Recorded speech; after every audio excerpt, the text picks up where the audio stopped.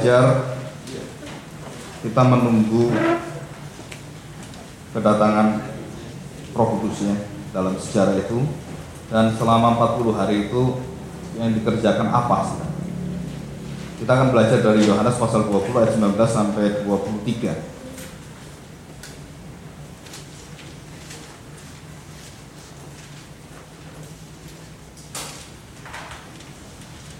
Ada 5 ayat.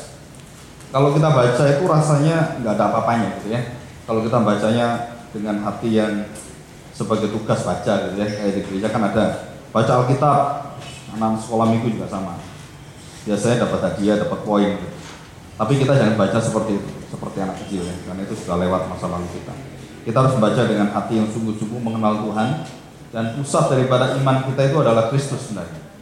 Kita akan melihat keadaan murid-murid pada masa yang sulit ini ya. Ini masa-masa yang sangat menakutkan sebenarnya. Yohanes 20 atau Injil Yohanes pasal 20 ayat 19 sampai 23. Demikian bunyi firman Tuhan. Saya bacakan terlebih dulu karena singkat, baru saya jelaskan satu persatu.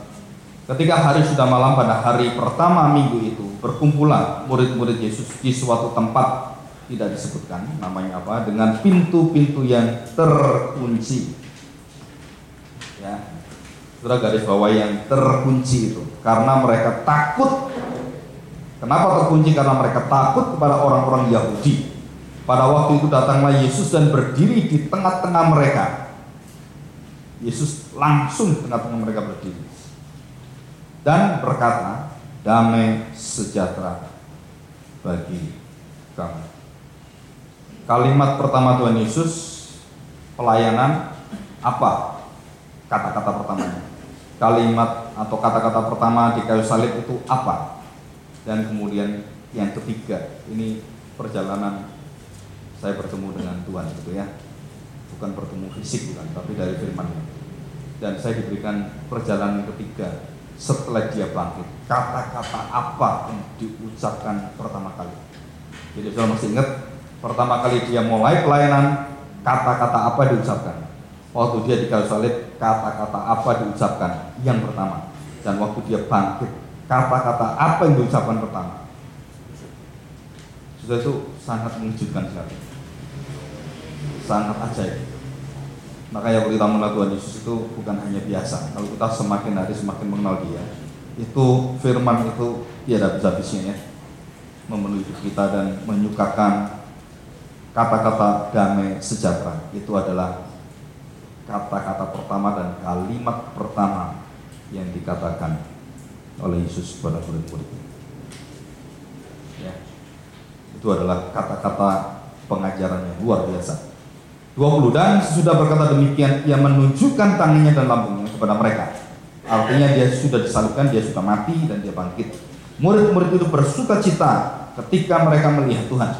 Maka kata Yesus sekali lagi, damai sejahtera bagi kamu. Sama seperti Bapa mengutus aku, demikian juga sekarang aku mengutus kamu. Jadi sebelum orang diutus itu harus punya apa? Punya damai sejahtera. Kalau tidak punya damai sejahtera bisa diutus nggak? Jangan mengutus siapapun kalau dia tidak punya damai sejahtera. Ya, jadi orang kebalik, diutus dulu cari damai sejahtera gitu. Tidak, damai sejahtera dulu, baru kamu diutus. Mendapatkan kasih dulu, baru kamu bisa mengasihi. Nah itu firman Tuhan ya, itu hukum Tuhan Yesus. Ayat yang ke-22, dan sesudah berkata demikian, ia mengembusi mereka dan berkata, terimalah Roh Kudus. Saudara, banyak pendeta-pendeta meniru gaya ini, dan itu semua sesat. Saudara jangan ikut pendeta seperti ini. Sekali lagi saya katakan, jangan pernah ikut pendeta seperti itu, karena dia sudah menyamakan diri dengan Tuhan Yesus. Saudara, siapa boleh sebul-sebul orang, tiup-tiup orang? Saya nggak tahu kenapa itu bisa seperti itu. Saya lihat di TV, saya lihat semua, dan itu bukan pendeta biasa, itu pendeta-pendeta yang dikagumi oleh seluruh dunia.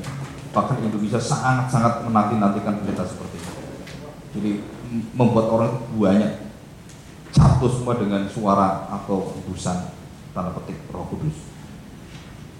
Saudara, Tuhan Yesus hanya melakukan ini satu kali dan tidak dilakukan untuk orang lain, dan hanya rasul-rasul, tidak ada yang lain. Dan tidak dikatakan lagi dalam perjanjian lama atau perjanjian baru ini dilakukan oleh siapapun, tidak ada. Nah, saudara harus tahu. Jadi kalau ada orang yang melakukan ini seperti Tuhan Yesus, itu pasti sesat, dan bukan saya mengatakan, itu firman Tuhan ya. Jikalau kamu mengampuni dosa orang, dosanya diampuni, dan jikalau kamu menyatakan dosa orang tetap ada, dosanya tetap ada.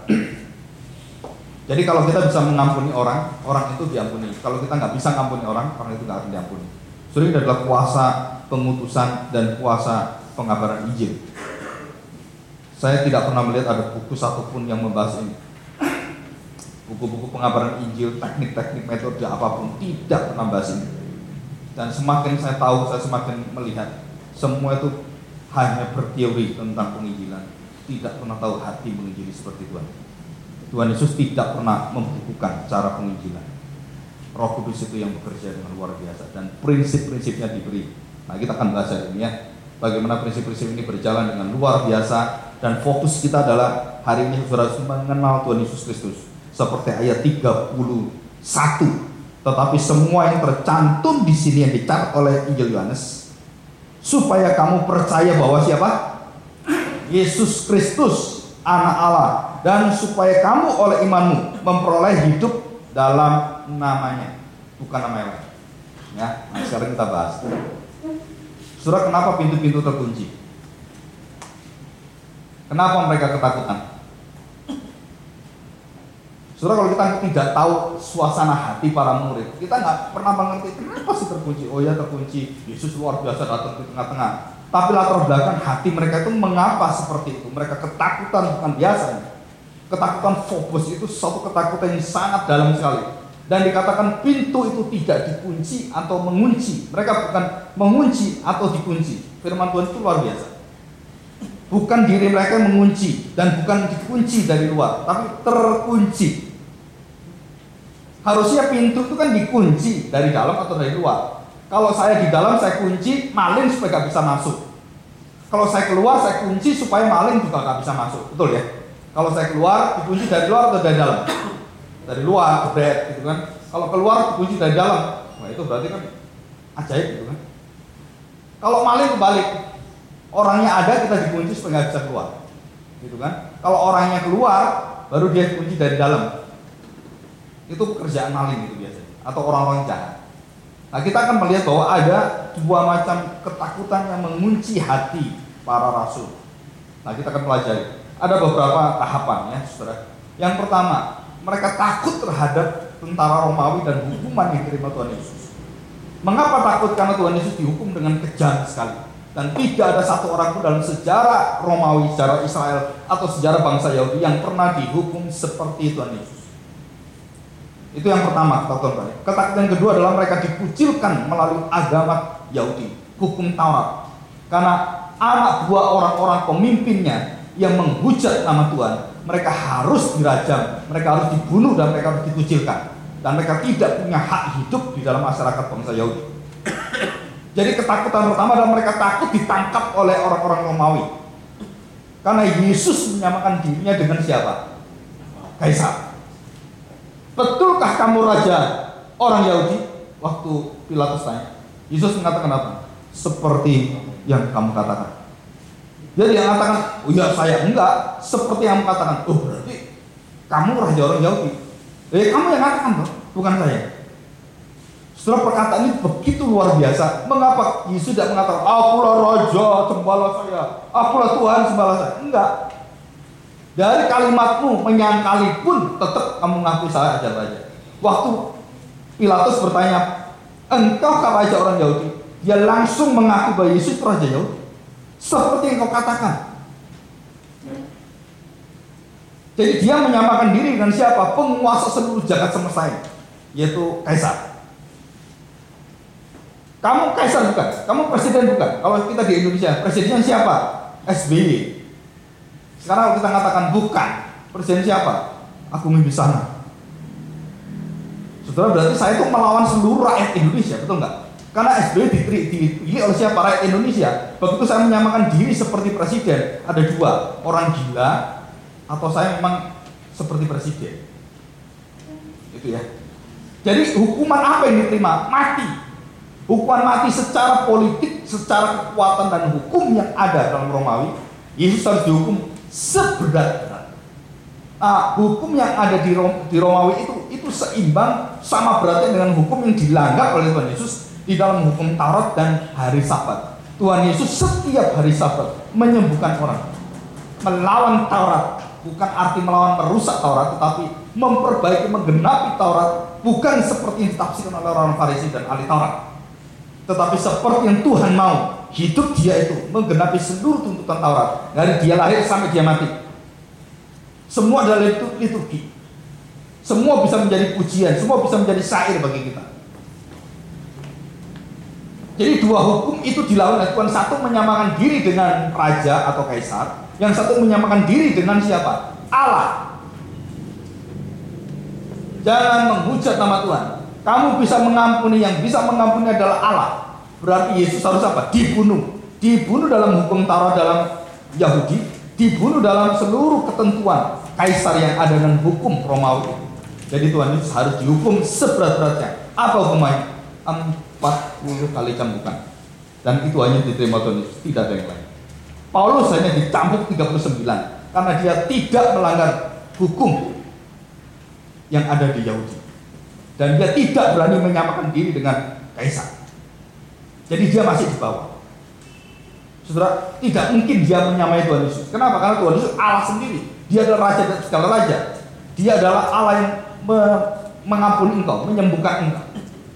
Jadi Paulus tidak berani menyamakan diri dengan Tuhan Yesus, tapi dia melanggar seluruh aturan. Dia harus dihukum dan tidak seberat Tuhan Yesus. Dan waktu dia dicambuk 39 kali, dia tidak dicambuk dengan biji-biji tembaga yang ada dicantolkan dalam cambukan itu.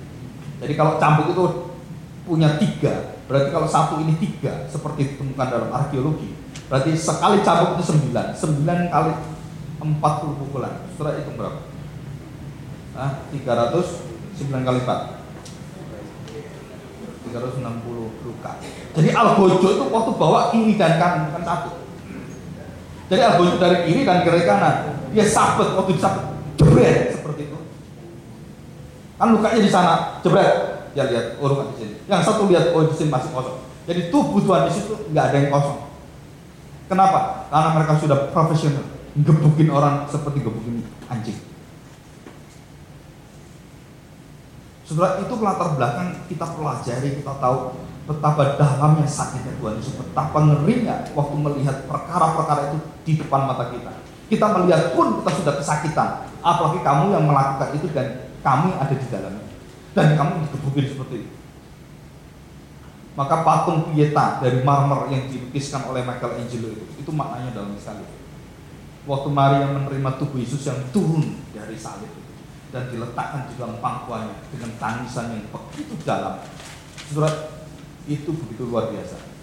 Dan Michelangelo melakukan itu hampir 3-5 tahun. Marmer yang utuh itu dipukuli, dan dia bisa melakukan itu dengan melihat karya daripada Kristus yang luar biasa. Saudara, itu luar biasa sekali.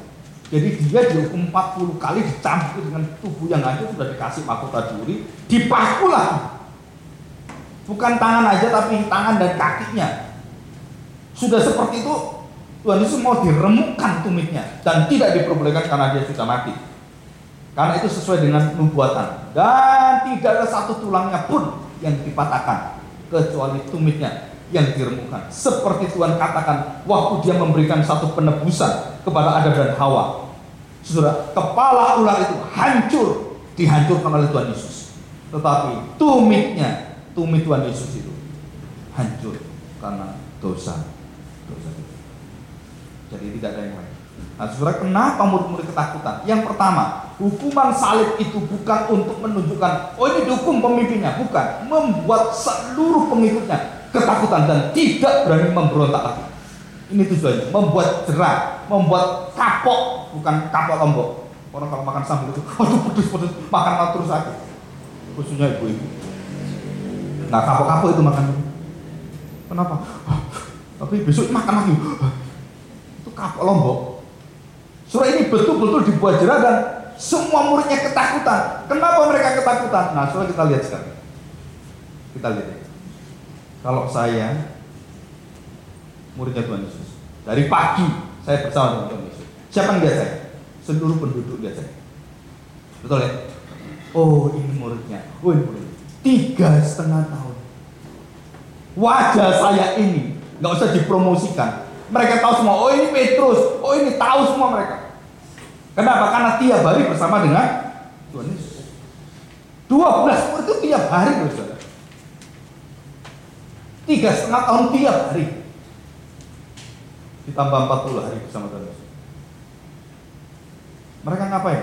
Belajar dari Tuhan Yesus, melihat, diajar, semua merasakan. Surah itu sukacita yang luar biasa. Kadang-kadang saya iri dengan rasul-rasul, tapi saya katakan, Tuhan, nanti saya bertemu dengan Engkau, saya tidak boleh iri. Kenapa? Kita semua akan sama bersekutu dengan Tuhan. Amin. Itu sukacita yang luar biasa. Dan waktu mereka melihat semua, dan semua orang melihat rasul-rasul itu 3,5 tahun, bisa nggak rasul-rasul melarikan diri? Coba saya tanya. Mereka pergi kemana? Orang tahu. Loh, kamu kan pengikutnya Yesus, loh. Dan waktu Petrus mengikut Tuhan Yesus, waktu dia sombong-sombong, aku akan bela engkau, guru, aku mati bagi engkau. Tuhan Yesus mengatakan, hari ini juga kamu menyangkali aku 3 kali. Kenapa menyangkali? Kamu tidak mungkin melarikan diri dari wajahmu yang mengenal aku. Jadi waktu dia intip-intip seperti itu, dan waktu dia dekat api unggun, wajahnya kena sinar api unggun. Perempuan sebelahnya lihat, nah kamu kan, dia kenal nggak? Oh kenal. Kenapa kenal? Itu banyak orang bertanya, Pak, kenapa ya kok Petrus dikenal bukan Tuhan Yesus? Oh bukan itu, karena Petrus bersama-sama dia terus menerus, dan dia selalu dekat dengan Tuhan Yesus. Yang paling dekat 3 orang, Yohanes, Yakobus, Petrus. Jadi waktu mereka menampakkan diri dimanapun mereka tahu. Dan waktu Petrus dekat api unggun, perempuan yang ada di sebelahnya lihat, loh kamu kan pengikutnya dia. Kenapa tahu? Karena wajahnya itu dikenal. Engkau jadi orang Kristen, wajahmu kamu sembunyikan. Bahkan banyak orang KTP-nya jadi Islam. Pebisnis bertobat kan. Kemarin saya keliling Bangka Belitung, ke pulau-pulau kecil-kecil semua itu. Saya heran, kok ada seorang pemimpin menjadi majelis di gereja, KTP-nya itu pakai KTP Islam. Saudara, saya nggak terkejut. Dosa ini dosa apa sebenarnya? Kok nggak malu, nggak tahu diri? Maunya bisnis yang lancar supaya lancar, Pak, ya, ikut agama mereka. Kan itu cuma teori aja, Pak. Maksudnya itu kan cuma ya supaya saya lancar aja. Jadi kau mempermainkan agama orang dan agamamu sendiri, celaka kan? Jadi waktu kita melihat murid-murid ketakutan, kenapa? Karena yang pertama wajahnya mereka dikenal, mereka nggak bisa melarikan diri, maka mereka mengunci di dalam. Nah ini sebabnya. Kenapa mereka mengunci di dalam? Karena wajah mereka dikenal semua orang. Dan bukan hanya itu, mayat Tuhan Yesus tidak ada dan diberitahukan, difitnah mereka oleh para pemimpin agama itu, termasuk orang Farisi dan ahli Taurat. Yesus itu dicuri mayatnya. Oleh siapa? Murid-muridnya. Jadi yang dicari siapa? Takut nggak mereka? Takut. Mau keluar kemana mereka? Dan mereka berada di tengah-tengah Yerusalem.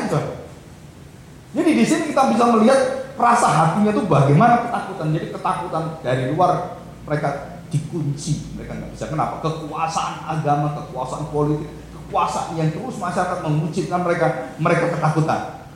Itu ketakutan di luar yang ada 2 macam itu minimal. Sekarang ada ketakutan di dalam. Apa ketakutan? Ada 2 juga di dalam. Yang pertama, saudara, kalau saya berbuat dosa, contoh, saya beri contoh. Semoga di sini nggak ada soal utang piutang ya. Contoh aja. Kalau saya hutang 1 miliar, kalau 10.000 masih tenang kamu. Kalau 1 miliar, nah itu nggak bisa bayar. Terus ketemu orang yang kamu utangi. Coba saya tanya, kamu mau jumpai dia? Jujur aja. Nggak mau. Kenapa nggak mau? Nanti tagih. Kalau ditagih terus harus mengatakan apa? Ya, saya belum bisa bayar. Nah, karena supaya dosa kita itu bisa gak diingat lagi, ketemu orang itu kita melarikan diri. Kan malu kita. Ada yang nggak tahu malu gitu ya, pura-pura nggak tahu. Itu benar-benar kalau orang Jawa katakan mukanya seperti tembok. Udah utang gaya-gaya lagi, pakai mobil baru lagi, tapi utang. Kamu nggak bisa bayar utang, kamu mercy. Itu orang jahat sekali. Itu orang betul-betul jahat sekali. Orang bisa utang orang terus dia buat foya-foya. Itu kalau nggak iblis nggak ada. Hidupnya kayak apa orang seperti itu? Jadi waktu saya berbuat dosa, saya nggak mungkin ketemu orang itu. Kenapa? Malu dong. Kenapa malu? Aduh, saya kan ada kesalahan ini. Nah, saudara perhatikan. Bisakah murid-murid itu bertemu dengan Tuhan Yesus? Apa yang membuat mereka terkunci di dalam? Mereka dikunci oleh dirinya sendiri. Apa yang membuat mereka ketakutan? Mereka gagal. Mereka melarikan diri. Mereka terjadi mereka meragukan dan semua dosa itu hinggap dalam diri murid-murid. Bagaimana mungkin Paulus atau Petrus bertemu dengan Tuhan Yesus? Malu dong, kemana halnya kali ini kau lari dia. Sampai dia akhirnya jadi nelayan lagi. Kenapa dia ke sana? Karena dia melarikan diri dari Tuhan. Dia malu seperti semua dosa. Adam dan Hawa juga sama waktu jatuh dalam dosa. Dia berani datang pada Tuhan enggak? Dengan gentleman, sportif. Tuhan, aku bersalah. Nggak ada itu saja. Orang kalau sudah dalam dosa, semua agama seperti itu. Semua agama adalah menutupi diri, melakukan diri dengan kebaikan-kebaikan dan ritual agama. Itu agama. Seperti Adam dan Hawa mengambil daun-daun menutupi auratnya. Itulah agama. Dan Tuhan mengatakan kamu tidak boleh menutupi dengan itu. Aku tutupi dengan korban yang disembelih, dan aku harus tutup auratmu dengan kulit binatang atau darah anakku, tubuh Yesus. Itu jelas, itu kekristenan.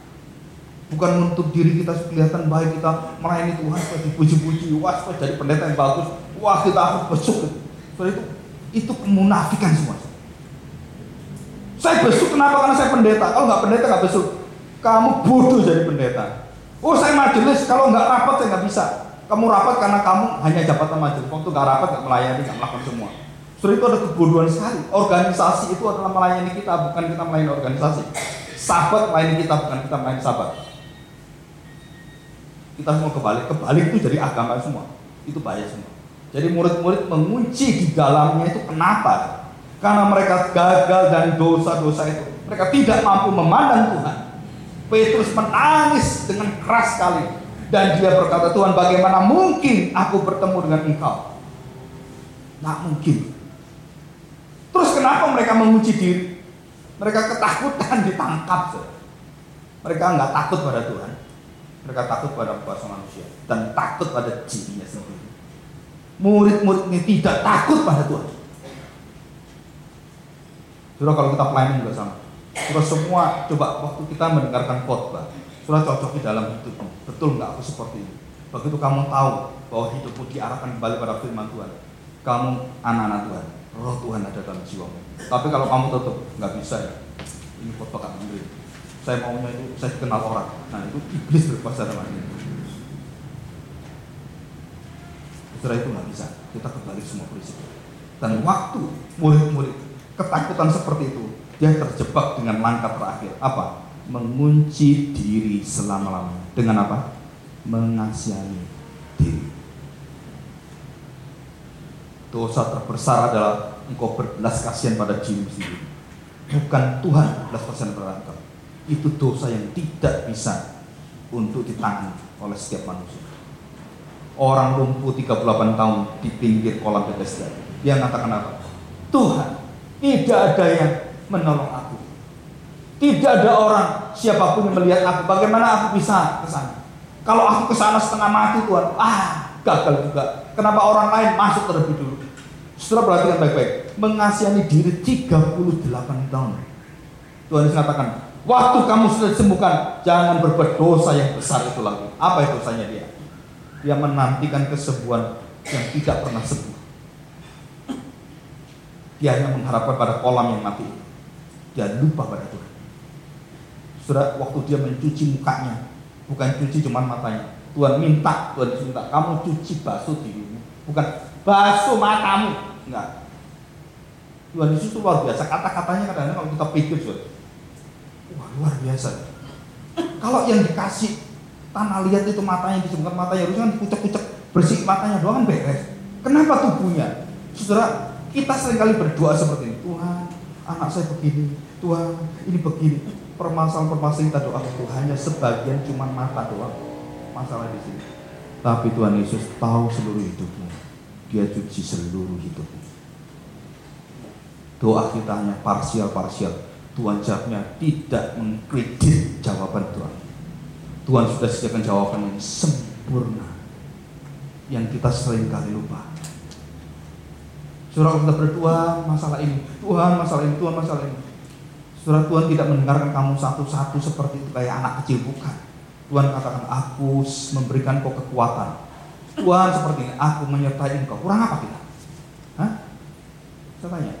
Martin Luther dan beberapa bapak reformator mengatakan doa yang terdalam, yang tertinggi, yang paling dewasa rohani adalah berdiam diri dan mengatakan kehendakmu yang jadi. Saya belajar ini mati-matian. Sebagai seorang gembala sidang, gereja mempunyai kebutuhan-kebutuhan begitu besar, pelayanan punya kebutuhan besar. Kita selalu terpancing untuk melihat uang dan semuanya menjadi sandaran kita, orang-orang menjadi sandaran kita. Saya berkata, seringkali begitu saya terpengaruh begitu banyak, Roh Kudus memperingatkan kepada saya. Dan saya minta mereka, mari kita berdoa. Kita buang semuanya yang menduakan hati Tuhan. Termasuk program uang dan semua orang-orang yang kita pikir bisa melayani, yang kita pikir bisa kita proyeksi ini nanti. Enggak, kita serahkan pada Tuhan. Dan hasilnya jauh lebih indah daripada perkara-perkara otak kita. Tapi orang semua lihat saya, ya Bapak bisa gitu, kami nggak bisa. Makanya saya jadi gembala sidang, bukan kamu. Dan saya begitu saja. Kami nggak bisa Pak berbicara seperti itu. Kami hidup seperti ini. Kami bisnismen, kami harus mikir semua budget seperti itu. Ya silakan. Gitu. Kalau di gereja saya, kamu pakai seperti itu, kamu melawan saya. Kenapa saudara? Kita tidak diperbolehkan berdasarkan kekuatan apapun kecuali Tuhan dan Roh Tuhan. Tidak ada yang lain. Surah hati yang sungguh-sungguh penuh kekuatan seperti itu. Jadi mereka mengasihani diri. Kenapa? Nggak mampu lagi. Mau keluar nggak bisa, mau masuk nggak bisa. Dia terkunci dalam dirinya sendiri. Ini adalah membutuhkan kuasa yang luar biasa. Dan Tuhan Yesus bukan seperti David Copperfield yang masuk tembok kemudian jarinya keluar dulu. Enggak, itu bodoh sekali. Tuhan Yesus langsung hadir di tengah-tengah, tidak terbatas dengan apapun, termasuk tubuh kita nanti seperti itu. Tubuh kita nanti kalau sudah mati dan kemudian diubahkan oleh Tuhan, sudah tidak terbatas dengan ini. Satu waktu kamu berada langsung di Amerika bisa. Tidak ada batasan ruang dan waktu. Itu tubuh kekal. Hebat sekali. Saudara akan terima ini semua. Jangan takut mati, jangan takut penyakit seperti yang diajarkan orang. Harus sembuh. Enggak, mati keuntungan. Seperti itu terus katakan. Nggak perlu takut, saudara. Semua orang katakan, oh, kalau sembuh, ya banyak orang disembuhkan, orang yang sudah disembuhkan. Baca Ulangan 29. Tuhan mengatakan, kata aku sering memberikan kamu berkat dan kamu tidak tahu diri. Aku buang dan binasakan engkau dan mayatmu bergelimpangan di padang belantara selama 40 tahun. Apakah Tuhan kurang memberikan mujizat? Bukan. Hati manusia tidak pernah puas, spektakuler. Kepinginnya, yang hebat-hebat. Kalau gereja gak ada yang hebat, gereja ini melempem, gak ada Roh Kudusnya. Kalau gereja cuma gini, maunya apa? Yang wah gitu. Akhirnya saya dengar di Brasil, gereja itu memanggil penari telanjang untuk nari sebagai latar mimbar. Ini udah edan. Gereja di Brasil yang besar, panggil peneran itu latar yang suka striptis itu ke mimbar. Ini gila bola masuk ke gereja. 2014 ini gilanya sampai masuk gereja. Saudara, kita masuk kedua. Kenapa Yesus berada di tengah-tengah? Dan kalau saya Tuhan Yesus, saya beritahu ya, ini suasana hati. Ini kalau saya datang di tengah mereka, saya akan melihat dia terus. Kenapa kamu menyangkali aku? Kamu kurang ajar ya. Betul? Kan berada di tengah-tengah, kan itu haknya Tuhan Yesus menghakimi, betul nggak? Begitu dia di tengah-tengah gitu, lihat wajah-wajah yang kurang ajar semua ini. Kamu kurang apa sebenarnya? Kamu kenapa menyangkali aku? Hampir semua pelayanan kita di gereja itu seperti ini. Kalau ada yang jatuh dalam dosa, ada yang salah begitu. Kenapa kamu salah? Kenapa seperti itu? Kalau Tuhan Yesus nggak akan seperti kamu. Prinsip dia dengan prinsip kita itu beda semua. Tuhan Yesus berada di tengah-tengah mereka. Apakah Tuhan Yesus melihat dosa-dosa mereka? Tidak. Orang yang tidak berfokus pada dosa orang itu punya hati Tuhan. Tapi kalau orang punya terus berfokus pada kesalahan hati dosa orang, itu muridnya setan. Pendakwa itu siapa? Penuduh itu siapa? Coba lihat. Siapakah bapak pendusta penuduh kamu? Siapa? Iblis bapakmu, tahu? Kalau jiwa kita selalu tunjuk orang, selalu salah, nggak habis-habisnya. Termasuk bukan hanya di gereja, di rumahmu, di kerjaanmu. Saudara, kamu tidak mengerjakan apa-apa dan di situ kau tidak menabur kasih Allah. Tapi jika kamu mengerti, aku mengerti kesalahan dan bisa mengertikan. Saudara, senang nggak hati kita?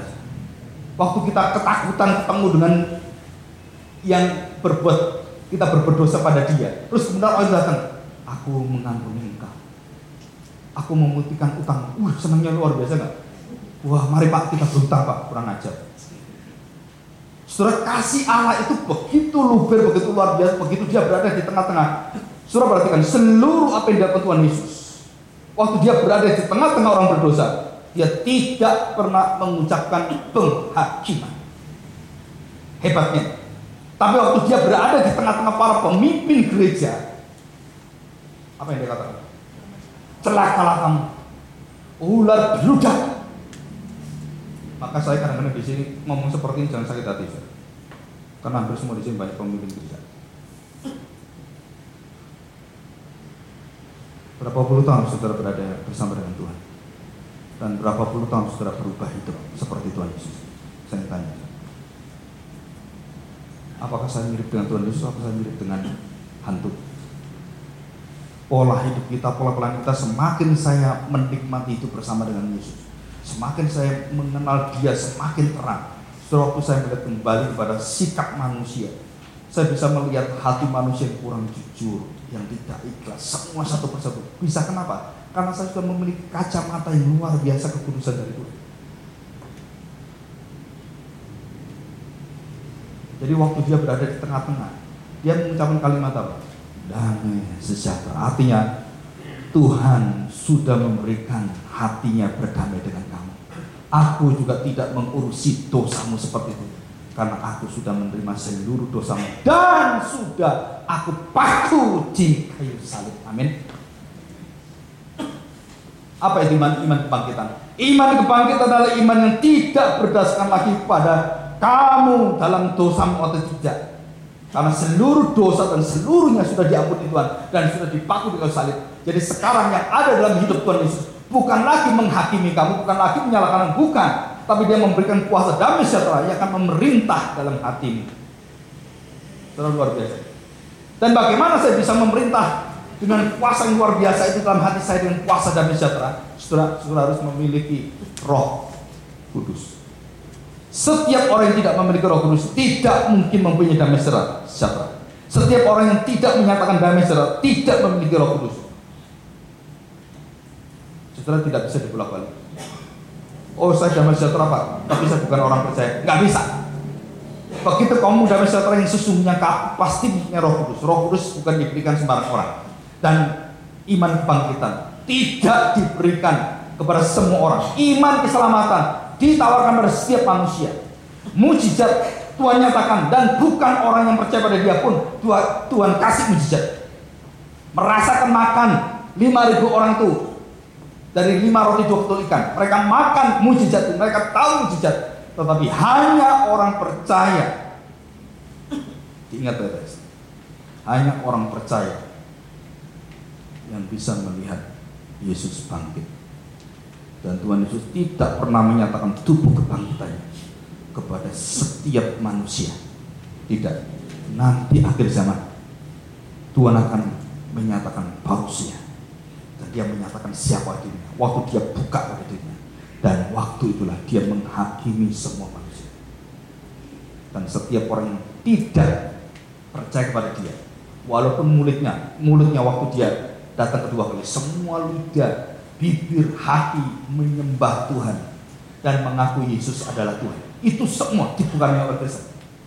Tetapi orang-orang Kristen yang dipisahkan itu yang masuk surga, mereka mengaku Yesus waktu datang dengan kuasa yang luar biasa itu sebagai Allah yang tiada terbatas itu.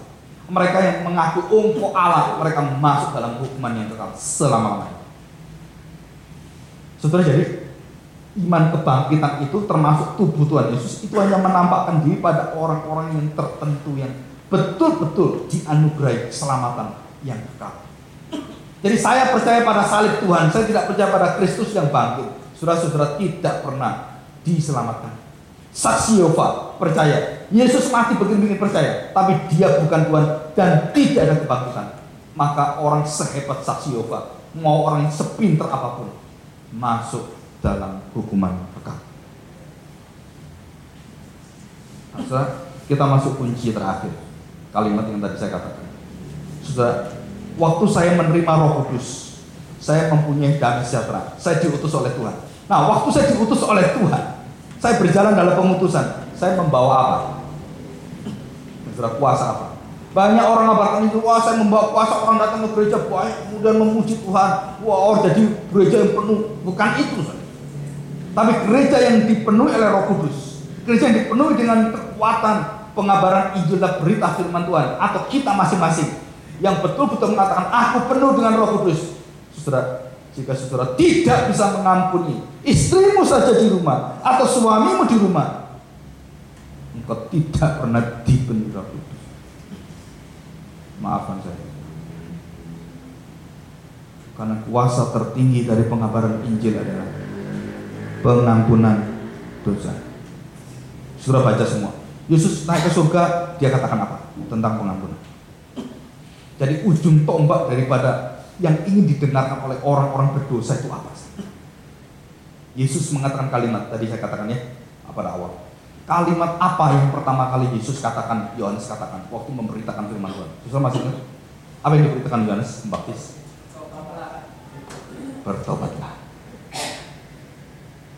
Bertobatlah. Yesus katakan bertobat sama. Rasul sama.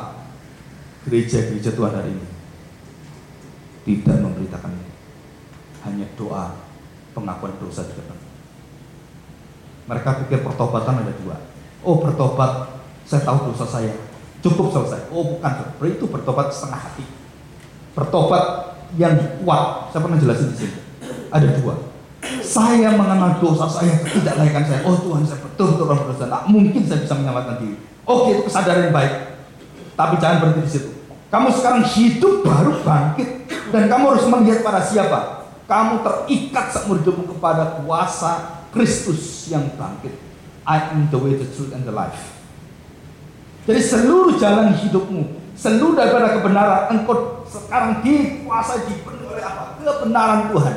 Dalam hidupmu, dalam ucapanmu, pikiran, semua mengarah pada Kristus semua. Barulah kamu disebut sebagai orang yang penuh dengan Roh Kudus. Penuh Roh Kudus bukan berarti orang bisa berbahasa roh. Penuh Roh Kudus bukan berarti orang itu kemudian dihebatkan dengan kekuatan yang luar biasa, kemudian gerejanya besar, tambah besar, tambah besar. Bukan itu. Tapi kamu lihat, dipenuhi Roh Kudus, engkau lihat pemimpinnya, pendetanya, mau nggak mengampuni anaknya, mau nggak mengampuni istrinya. Saya lagi konseling anak pendeta besar di Surabaya yang sekarang lagi hancur-hancur aja. Dan saya diminta untuk mengisi di tempat itu sebulan sekali.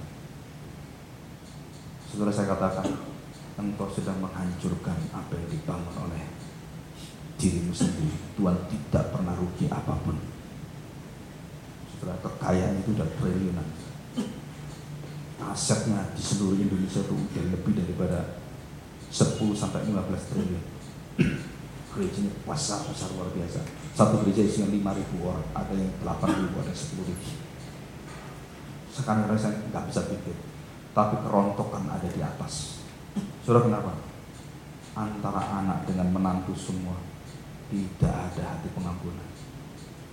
Mereka keluarga hamba Tuhan, keluarga yang besar. Tapi waktu datang dan berkata pada saya, kalau Tuhan datang, Pak, mungkin kami binasa terlebih dulu. Ini pengakuan dari anak. Kami tidak bisa keluar dari kaki kami diikat dengan kekayaan, dengan kehormatan, dengan seluruh kedudukan kami.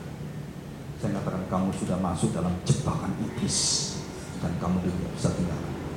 Dan saya beritahu, jualan, tinggalkan semua, ikut Tuhan. Mau nggak? Nggak mau. Kamu masuk di dalam dan kamu hancur di dalam. Dan ini tinggal tunggu waktu kehancuran itu mulai. Saudara, Tuhan tidak mau dipermainkan. Dan waktu saya beritahukan seperti ini, apa yang terjadi? Kalau tidak ada pengampunan di antara hidup keluarga kita, saudara jangan membangun kesatuan hati. Nggak ada. Saya ditanya oleh orang, kenapa Bapak masih muda, ngangkat pendeta sudah tua? Saya ngangkat 3 pendeta, lebih tua dari saya. Biasanya kan yang tua ngangkat yang muda gitu kan. Enggak, saya balik. Kenapa balik?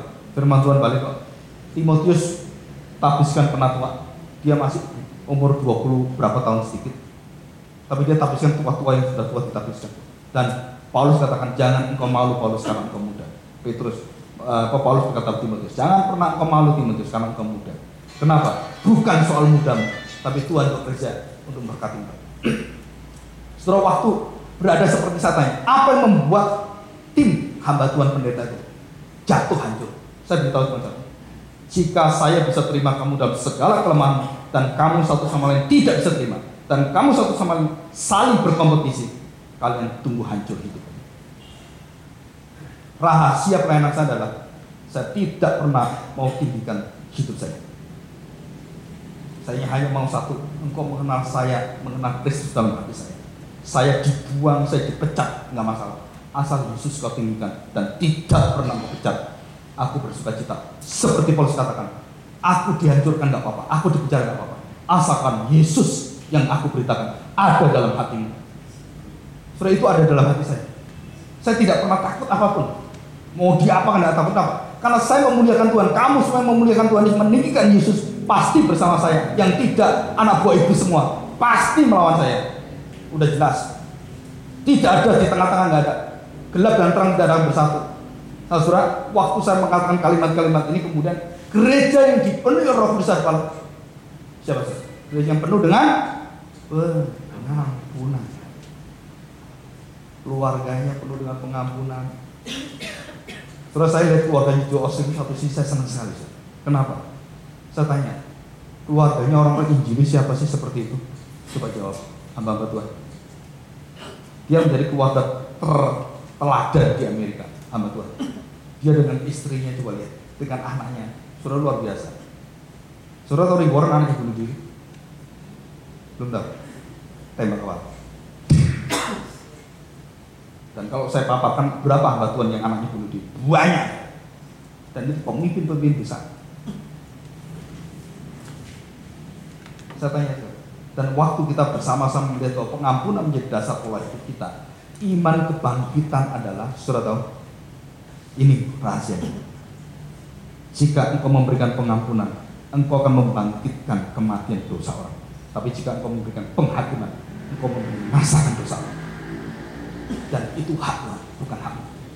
Pembalasan, penghakiman, bukan hak manusia, itu hakmu. Saya diminta untuk menilai siapapun termasuk hamba Tuhan. Saya katakan saya tidak pernah berani kecuali Tuhan. Saya hanya menilai berdasarkan firman Tuhan. Saya tidak berani menilai, oh ini nggak benar, ini pecat. Saudara, saya tidak berani. Kenapa? Karena saya tahu hati Tuhan bagaimana. Dan waktu Tuhan hadir di tengah-tengah mereka, Tuhan tidak mengatakan kalimat-kalimat penghakiman. Tuhan mengatakan kalimat damai, sejahtera. Tetapi apa yang dilakukan oleh gereja-gereja, khususnya gereja-gereja besar, suka ngecati hamba Tuhan. Itu dosanya besar juga. Jika sudah jadi majelis, saudara bertobat benar saja. Saudara nangis di hadapan Tuhan. Jika engkau memegang jubahnya saja dan memberikan celaka pada hambaku, engkau berhadapan dengan aku. sejelek-jelek hamba Tuhan siapapun dia, sudah dia diurapi Tuhan, engkau otak-atik dia, engkau sedang berada pada dia. Saya 3 orang, saya peringatkan, jangan. Sekarang istrinya 3 orang kena cancer berat. Saudara, ini bukan hal biasa. Saya peringatkan kamu sama saya. Sampai istrinya datang minta saya datang ke rumah, dan dia katakan, Pak, kalau ini merupakan satu kekuatan karena kesalahan suami saya, paling tidak saya diberi kuasa oleh Tuhan untuk dapat menanggungnya. Dan dia berdoa waktu saya duduk di depan dia. Dia berdoa untuk mengampuni suaminya supaya saya diampuni oleh dia. Saudara, manusia hidup bukan sesuatu yang biasa. Jika engkau melawan akan arus daripada kekudusan dan keadilan Tuhan yang terus-menerus ada, walaupun itu haknya Tuhan, kamu pakai hak itu untuk menghakimi dan semuanya, bukan mengampuni. Apalagi dia hamba Tuhan yang harus tahu, yang sudah diampuni, hutangnya sudah, yang bermiliar-miliar sudah ditebus oleh Tuhan, sudah diputihkan, terus dia mencekik jemaatnya dan mengatakan, aku tidak mengampuni engkau, bayar seperti itu. Saudara, engkau masuk neraka. Saya akan tutup dengan satu kisah teman saya. Saya ngajar, dan dari tahun 16 tahun yang lalu saya ketemu dia. Kemudian ketemu saya lagi, ikut kelas yang sama doktrin alam. Saya tanya, kenapa kamu ikut lagi? Dia mengatakan, aduh Pak Agung, saya baru tahu bersekutu dengan Tuhan. Seperti yang Pak Agung katakan itu, saya baru merasakan. Jadi orang Kristen sudah hampir 60 tahun lebih, 63 tahun, baru dia merasakan bersekutu dengan Tuhan. Indahnya itu luar biasa. Saya kaget, terus saya mengajar. Setelah selesai diajak saya makan. Dia bicara. Terus saya tanya, apa yang terjadi dengan itu? Kenapa kamu berubah seperti itu? Dia ceritakan, istrinya kena Alzheimer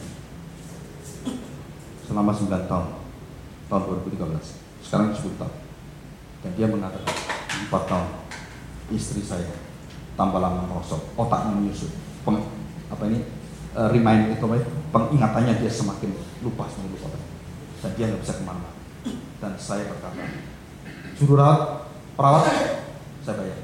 Perlu 2, perlu 10 pun tak kasih orang kaya untuk merawat istri saya kemana-mana di istri saya. Dan dia melayani kemana-mana. Dan waktu itu dia ikut kelas saya. Saya menjelaskan tentang apa arti Immanuel untuk dirimu sendiri. Setelah dia dengar, dia pulang. Dia berdoa pada Tuhan, betulkah aku mencintai istriku? Dan dia panggil anaknya, dan dia katakan, kamu urus semua. Orang percaya, saya sertai istri mamamu. Sampai kapan? Sampai mati. Kemana-mana dia. Pernah kesasar sampai ke ujung Lembang. Untung balik. Kalau nggak balik gimana?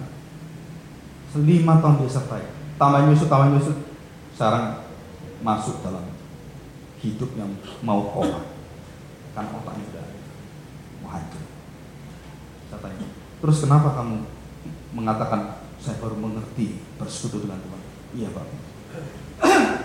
Malam hari itu saya tiba-tiba kaget. Kenapa? Istri saya memanggil saya, Ko, orang Chinese gitu ya. Ko, kenapa kamu di sini? Kaget. Oh, haleluya, saya sembuh Tuhan.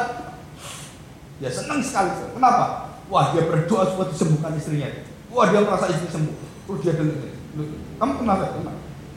Siapa ini? Kan suami saya. Oh ya benar kalau gitu ya. Terus kenapa? Nah, dia mengatakan 3 kali. Bapak-bapak, ibu-ibu dengar saya. 1, kamu jangan tunggu saya seperti ini. Kamu kerja, pelihara anak. Biar saya dengan suster.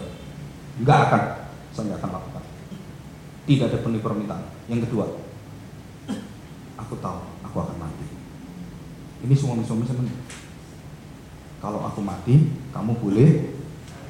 Loh, pinter bapak-bapak. Kamu boleh kawin lagi. Kamu tidak bersalah kalau kamu kan. Kenapa? Aku kan mati. Kan Alkitab tidak melarang. Wah, jangan gitu. Terus yang ketiga, saudara, saya akan bertemu dengan Tuhan nanti di surga. Tahu apa yang saya bawa? Dia katakan, aku bawa kasih dan kebaikan kepada Tuhan. Dan aku katakan, Tuhan terima kasih, Engkau memberi aku suami seperti ini. Itu adalah sukacita saya. Dia masih ingat bagaimana dia keras hati, keras kepala. Suaminya dapat terus menerus. Dan dia katakan, kalau aku ke surga ketemu Tuhan, aku bawa kasih-Mu, pengampunan yang ngerti aku tuh. Tuhan terima kasih. Ini membuat aku percaya Engkau ada. Terus dia nangis. Suaminya, jangan gitu. Terus setelah itu, kamu siapa? Loh, sakit lagi. Loh, kamu gak ingat? Kamu siapa ya? Jadi cuma dikasih 5 menit, gak lebih 5 menit. Terus saya ingin tanya, ada satu rahasia yang besar yang dia katakan.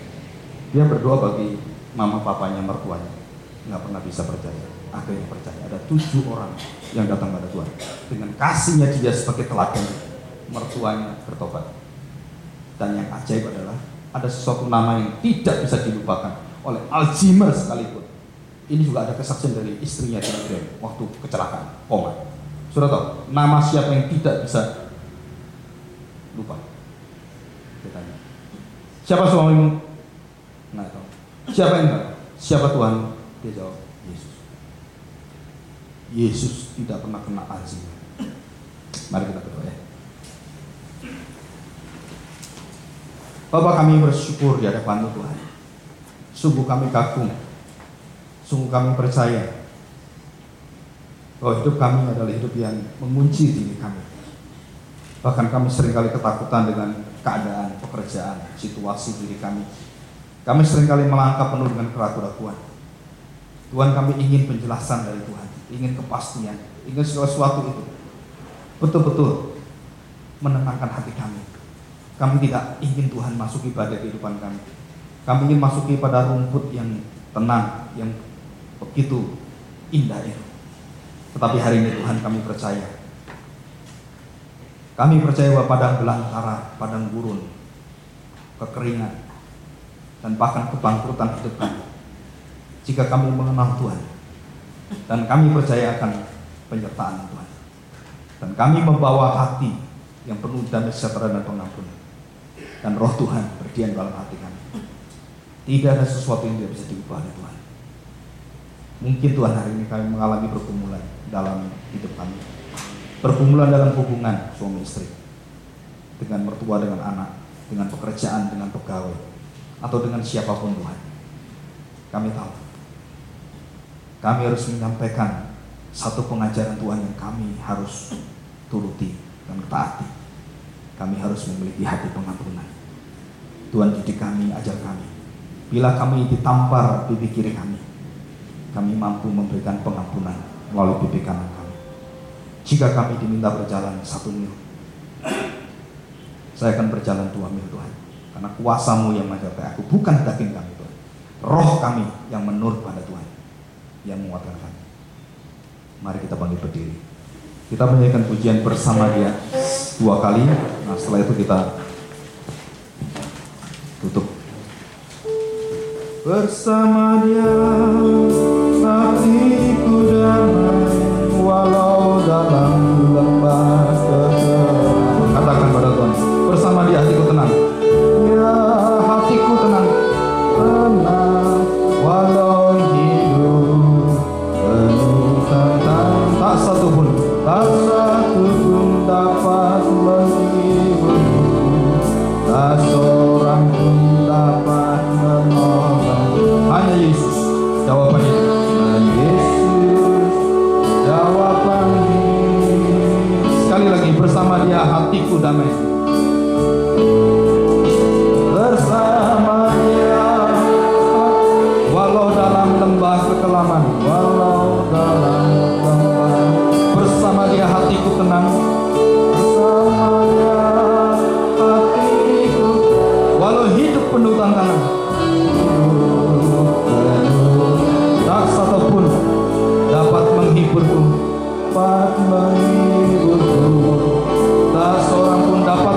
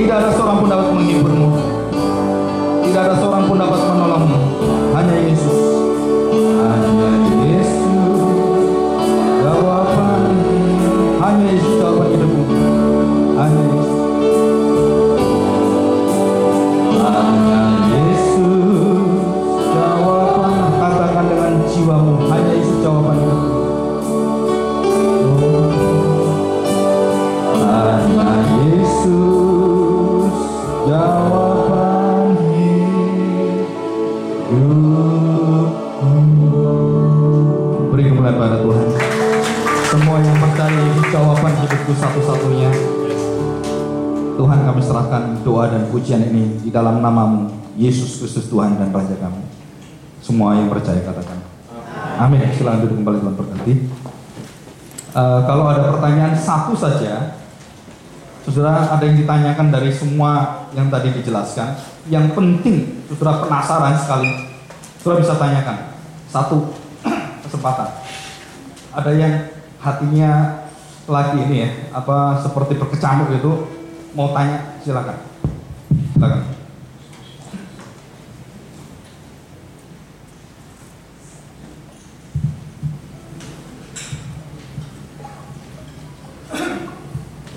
Terima kasih.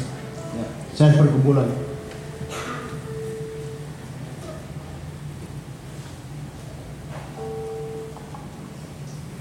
Ini ada teman saya dekat saya, dia bersaksi. Ya. Saya sebagai pelayan, saya pernah jadi majelis. Saya mengadakan kegiatan, khususnya ibadah. Jadi pergumulan saya, sehingga saya nggak berani katakan sebenarnya, tapi seolah-olah tidak boleh beribadah. Sedangkan saya tahu firman Keluaran 23 ayat 25. Hendaklah kamu beribadah kepada Tuhan, sehingga aku akan berkati roti makananmu dan air minummu, dan aku akan menjauhkan penyakit dari tengah-tengahmu. Itu sangat saya pegang.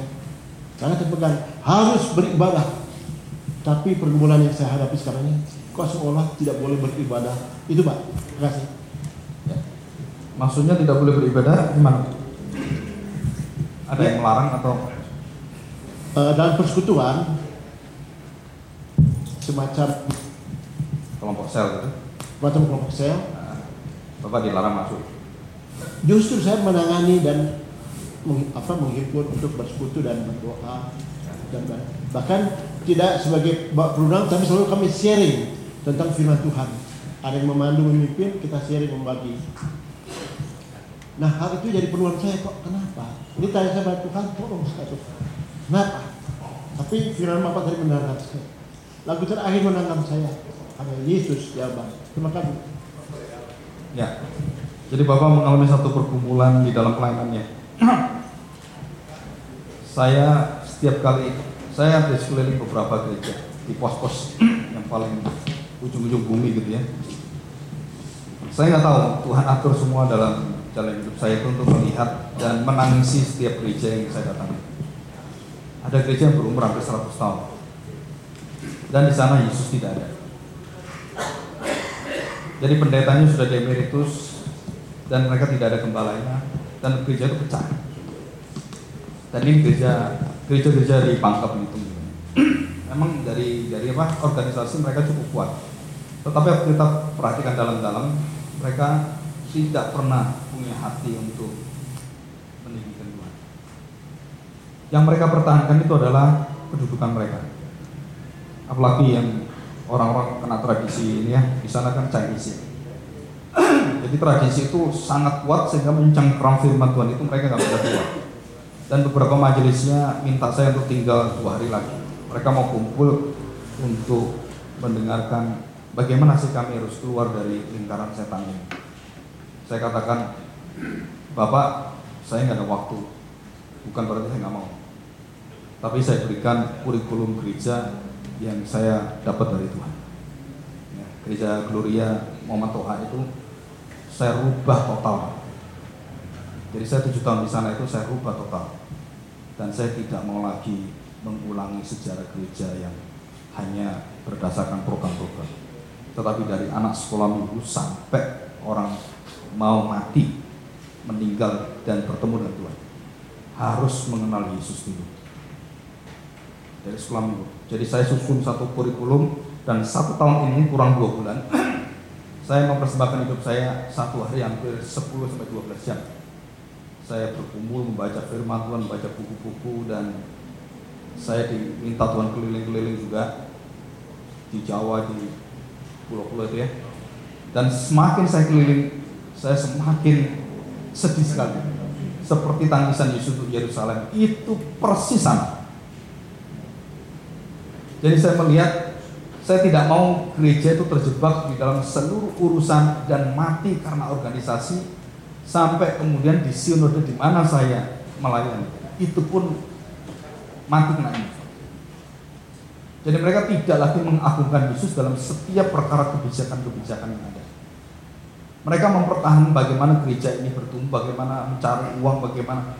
Itu saja setiap rapat yang saya dengar, saya tanya dalam setiap apapun. Apa yang mereka bicarakan? Duit. Mereka tidak pernah serius memperhatikan anak-anak mereka dari kecil. Siapa yang harus kita didik mereka? 40 hari Tuhan Yesus secara khusus mentraining kembali, mengulang, evaluasi seluruh ajarannya dia 3,5 tahun. Dan apa yang diajarkan di sana? Injil Kerajaan Allah, dan dia menjadi pusat daripada seluruh Injil. Itu jelas dalam Kisah 28, kalimat terakhir, ayat terakhir. Paulus mengatakan, aku tidak memberitakan siapapun kecuali Yesus dan kerajaannya, pemerintahnya yang memerintah dalam hatiku. Firman-Nya, kata-katanya, seluruhnya itu. Gereja yang benar seperti ini. Tetapi waktu kita masuk dalam gereja kita masing-masing, mata kita harus punya air mata Yerusalem. Saya tidak merusak gereja, tidak. Saya ingin membawa mereka, termasuk para majelis yang berumur luar biasa, anak-anak muda ini semua. Saya katakan, kita bersama-sama berdoa. Karena ini bukan kuasa manusia. Ini juga bukan program. Ini adalah Yesus yang kita hadirkan di dalam hidup kita. Dan saudara, kalau saudara meninggikan itu, coba ayat ini ya, saudara pegang, apalin ayat ini. Saudara beritahukan para hambamu, para pemimpinmu, jika ini tidak ada, jangan harap gerejamu itu nanti lolos di akhir zaman. Tidak akan lolos. Yohanes 12 ayat 32. Ini Yesus sendiri yang mengatakan. Ayat 31 ya, perhatikannya. Sekarang berlangsung penghakiman atas dunia ini. Sekarang juga penguasa dunia ini akan dilemparkan keluar. Ya, karena kerajaan Allah sudah datang. Dan aku, nah ini syaratnya. Apabila aku ditinggikan dari bumi, aku akan menarik semua orang datang kepada aku.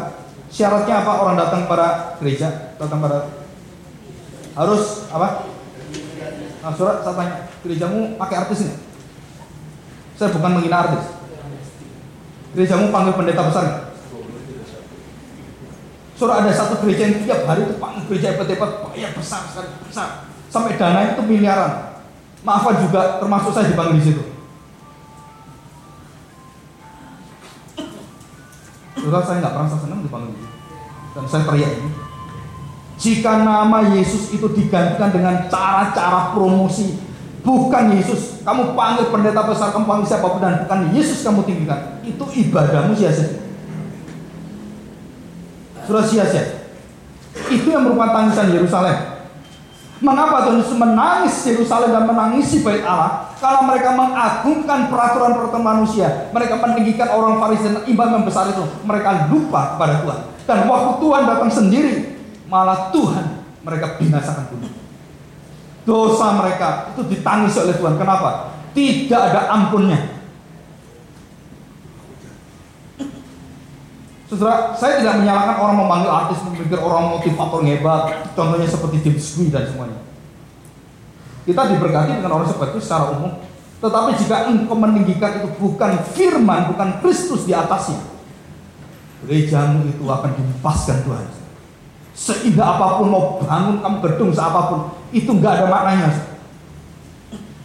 Itu seperti bangunan di atas pasir, habis semuanya. Dan mereka yang di atas batu karang itulah jemaat-jemaat yang berdiri di atas batu karang yang memuji Tuhan, semua terhempas. Dan hanya beberapa orang di gereja yang taat pada Tuhan, yang akarnya pada Kristus, yang setia kepada pengajaran Kristen. Hanya dia yang dia puja, bukan yang lain. Mungkin kamu dianggap kuno, mungkin kamu gak benar mau seperti ini. Jangan takut. Kenapa saudara? Nanti waktu penghakiman datang, pengujian datang, engkau berdiri kokoh, semua hancur semua, termasuk pendeta-pendetamu. Binasa. Karena mereka tidak pernah tinggikan Yesus. Mereka tinggikan marketing, mereka tinggikan semua. Semoga mimbar ini tidak memanggil artis di sini, hanya untuk menarik orang. Demikian.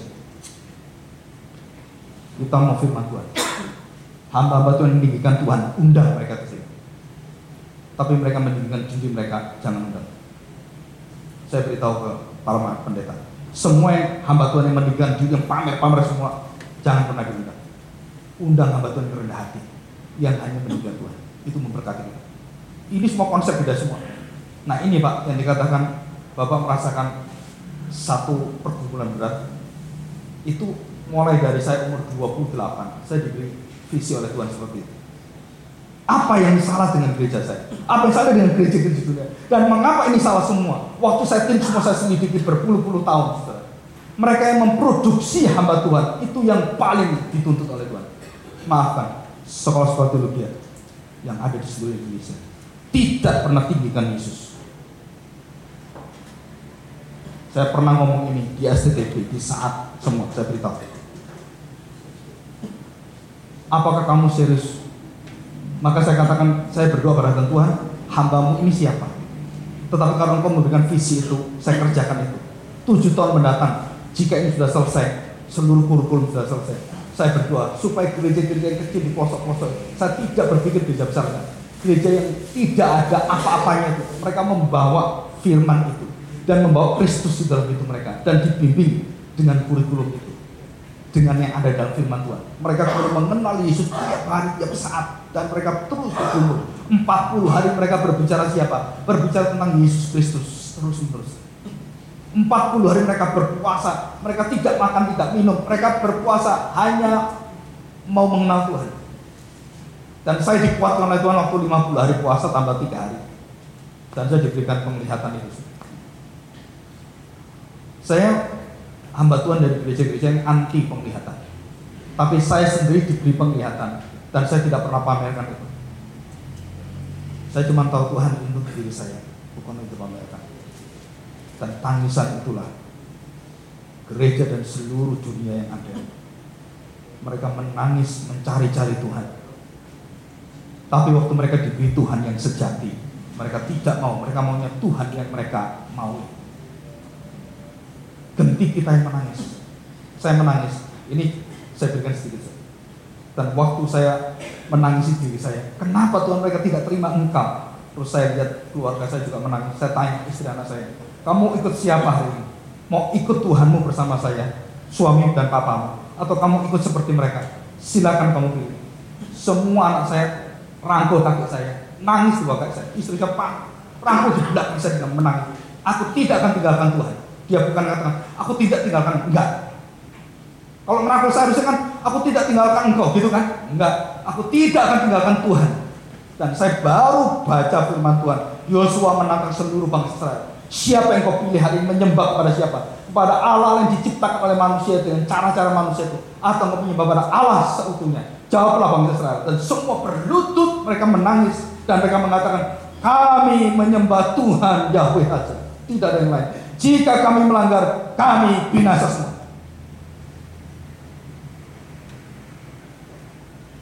Sudah itulah. Saya tahu waktu saya sebentar. Saya hitung itu nggak lama. Saya kadang-kadang saya hitung. Apa Tuhan kasih saya 7 tahun? Terus saya dipanggil Tuhan untuk mengerjakan. Selesai. Saya berdoa pada Tuhan. Kalau Tuhan kasih saya 7 kali 7 tahun, saya sudah umur kira-kira hampir 70 tahun. Saya mau 50 tahun. Ini sudah tua.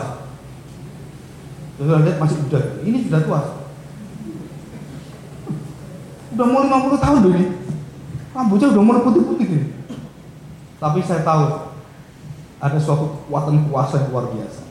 Itu yang menetapkan, yang menghentikan setiap pelayanan dan siapakah kita.